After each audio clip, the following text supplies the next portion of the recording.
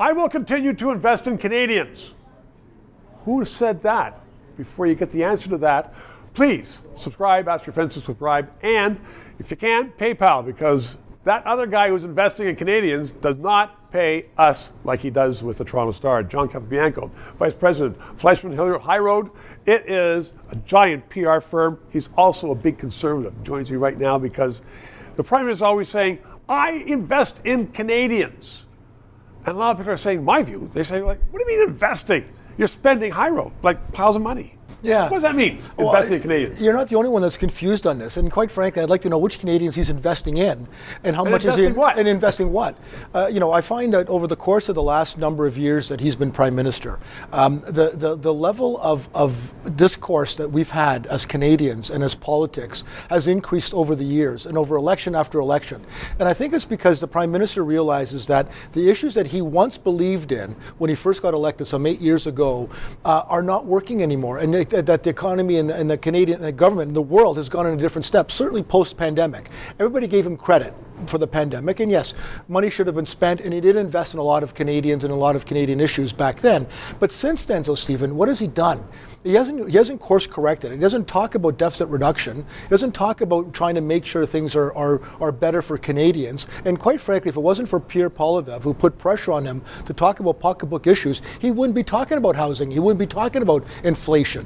What about carbon, though? That was his big thing. I am going to make the air clean for your kids to breathe. We know now that he hasn't.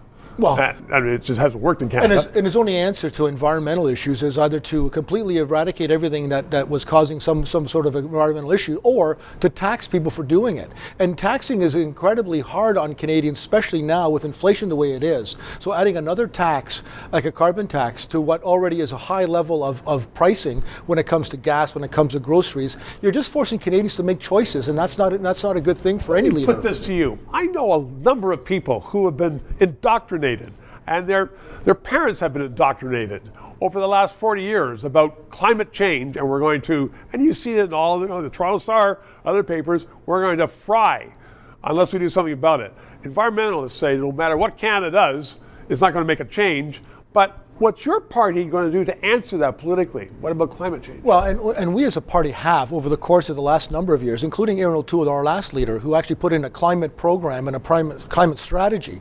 But for the Liberals, if it's not about taxing carbon issues, then you don't have a climate policy. And for us, it's not about taxing people. It's about actually incenting companies to use less gas and to use less fossil fuels, but at the same time realizing that fossil fuels are an important part of Canadian economy and Canadian history. Well, it's a huge part of it, and as we've seen, we've lost to Australia and to many other countries who are selling LNG to Qatar, and Qatar is selling it, and we've lost that market. Yeah, and I think that you're going to find the Prime Minister is going to continue to use that as a wedge issue, and it's not going to work for him. John, thank you very much. 3 minutes. This show provides independent analysis of the issues. We are not paid by the government, and as I am finding, so much business in Canada relies upon various governments that they don't want to sponsor or advertise on a show which may become controversial, which talks about liberty, freedoms, sometimes criticizes government. I've had guests on that support the government. But people are saying, you know what?